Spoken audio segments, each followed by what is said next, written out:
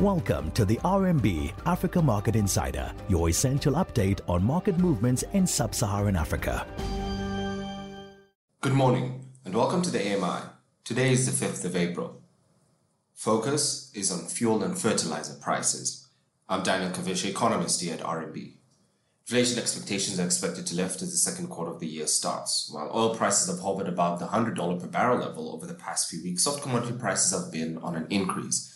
While this has been an area of broad discussion with consensus that regionally there will be sufficient supply of maize and wheat over the next few months, future production of food crop will likely be expensive. This is informed by increased prices of fertilizer, which have gone up by over 70% over the past year. This significant price increase will likely pose challenges for future planting season, which could imply higher food prices into 2023.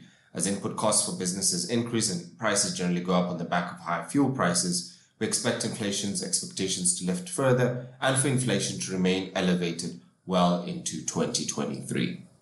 This is Daniel Kavishe. Stay safe out there. That was the RMB Africa Market Insider. Catch up on all things Africa with us again tomorrow. RMB, research and results from solutionist thinkers.